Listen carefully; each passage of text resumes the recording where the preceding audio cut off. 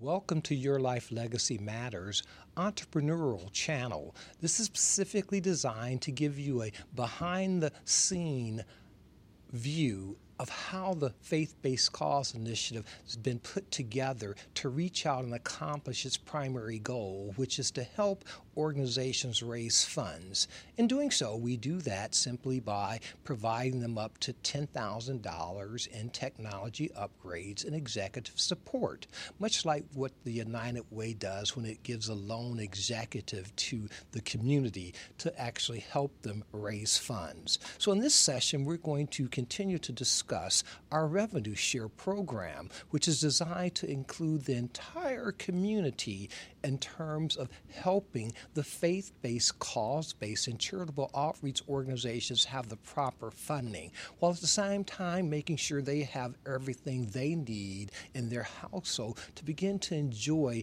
quality of life benefits based on essential life services. Now, to do that, it's best for me to give you a particular vision of a person developing their entrepreneurial skills. So we know that a lot of individuals develop those skills while working for someone else. What they simply do is to begin to start working and although they don't own that particular business, they work as if they did. We call it entrepreneurship.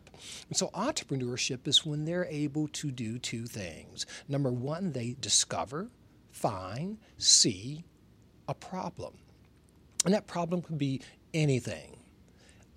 Anything out there. I think something that comes to mind is the problem of perhaps a person's cell phone falling on the floor in their car, and then some company comes up with a little square that you can put inside a circle, or a circle you can put inside a circle, or whatever, that actually holds your phone without any type of intrusive affixing on the window or on the dashboard.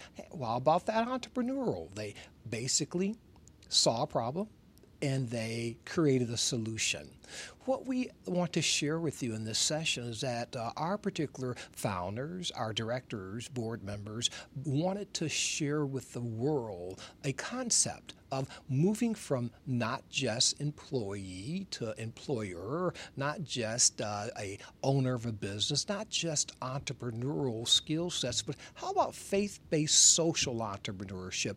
What is that, okay? That is simply going 3 and 4 steps further. The first step an entrepreneur does is they see a problem. The second step is they find a way to solve the problem. But a faith-based social entrepreneur, this is a person that basically really has a heart space to want to go out and help the community and be able to give back. They do a third step, or they take a third step, and that is basically to tap into the community's passion. Now, what do I mean by that? Does the community, does the members of the organization, whether it be faith-based, cause-based, or charitable outreach, do the members really want to support the organization? Do they have enough support? Do they have enough funding?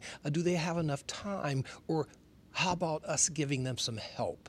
And so what we do is simply, with the members, is we basically tap into that passion. They want to do more. They just need more resources to do more. And then we encourage a faith-based social entrepreneur to complete the process by taking the fourth step. And the fourth step is simply incentivizing a person to give. So let's drill down on this, okay? If you take a look at myfbic.com, you can see that during this particular period of time, we are coming to the finale of the celebration of Women's History Month. And so we have outlined a few women that we wanted to celebrate and bring to the attention, not just to our more seasoned members and customers, but to the younger people that may have not been around when these particular fine women started their career as basically entrepreneurs, okay? And then they moved to the next level of being faith-based, cause-based, charitable-based, if you would, social entrepreneurs. Now, having shared that with you, I want to let you know that we did not have enough room to champion all the women, but if you go to our newsroom section, you'll see more women mention. And so during this particular point in time, my particular goal is to cover our revenue share program. So if you were to go over to our menu and you were to actually, as you're in my FBCI.com, you can see that you have several particular sub-menus under what we do. You have Life Legacy Technology. You have Life Legacy Assistant. You have revenue share, which is what we're going to be talking about in this episode. So when we talk about revenue share, it's important for you to understand that what we felt that was important in revenue share was to be able to actually pull the curtain back and share with everyone exactly how the dollars work. And certainly we tell you that this is designed to provide the most comprehensive benefits program, empowering organizations of faith, cause, charitable missions, and outreach with the ability to offer Fortune 500 services, products to their members. And so I want to share with you, when we always talk about this particular concept of revenue share, we want to let you know that you start accessing this through our particular Life Legacy Personal Health Dashboard. And when we talk about that, it's important for you to know that under revenue share, we give you some examples. And those examples pretty much are based on members being active in terms of supporting their organization and beginning to be a stakeholder in the organization. And so what we're sharing with you is imagine getting 75 cents on every dollar that's collected and pushing it back to your overseeing executive organization, if you're an organization that has oversight, having an opportunity to capture the lion's share of that 75 cents if you're an organization. And then there's still being room for the faith-based pastor or bishop or overseer or elder, and also the reverends or whoever's active, they're also sharing in the revenue share. And then, of course, the executive on loan, being part of the community, that's an extension of that particular organization, helping them raise funds, has a portion of revenue share too. We show you every dollar, every penny that's distributed. What a beautiful concept and idea, and we believe you're worth it. You deserve it. And so when you take a look at our particular revenue share, it's important for you to know that we have an endowment program. And that endowment program is specifically designed around our Life Legacy Assurance Program. In the event, for any reason, a person should be in a situation where they pass away, we want them to know that their particular concerns, their particular statements, their particular ministry, and we believe everyone has a ministry. It could be softball, baseball, football. It could be the door-to-door service. It could be classrooms. It could be a school on education, on marriage, if you would, fulfillment. We want that ministry to go on, so you have the ability to endow a percentage of your Life Legacy Assurance Program to your favorite organization or charity. And what does that look like in terms of dollars and cents?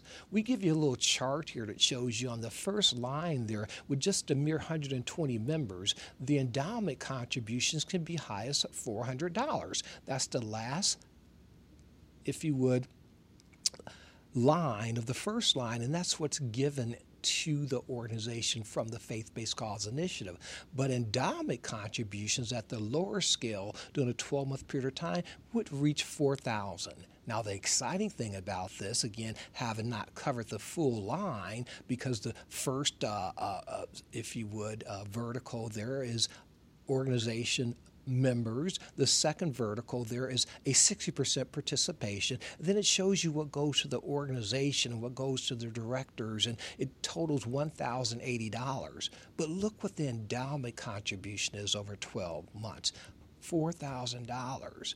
And then obviously receiving a 10% gift from the Faith-Based Cause Initiative, we'll conclude by going to the last line. Because again, a journey of 1,000 miles starts with a single step. This is not a one-time fundraising apparatus or fundraising program. This is a lifetime fundraiser, a continuous fundraiser. So at the last line there, you can see there's a participation. Out of 10,000, there's 6,000 participating. The organization is enjoying $9,000. Okay, the director, or if you would, the president or CEO of the organization is enjoying almost 4,000 at 3,960. But what's important is that the overall fundraising effort is $13,032. And may I certainly share with you that that's per month. That's not per year. And then as we conclude a 12-month period of time, endowment contributions, deposits to that organization could be $38,000 at a minimum and could go up from there. And then there's a standard FBIC gift of $3,800. So I want to thank you for allowing me to go over the foundation of revenue share. And when you think of revenue share, think of social entrepreneurship.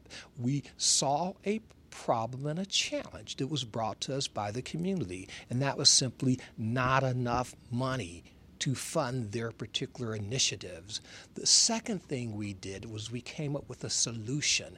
Our solution was revenue share. And believe it or not, all the numbers I went over with you are based on a $1.40 contribution on a daily basis. Amazing what we can do when we work together. And then that third step that we chose to take is we wanted to be able to tap into the passion of members of organizations out there that already want to do more. They just don't have enough to do more. So we give them enough to do more. And then we take to the fourth step, which I'll be talking to you in our next session, and that's how do we incentivize them? How do we incentivize those members to keep up the good work?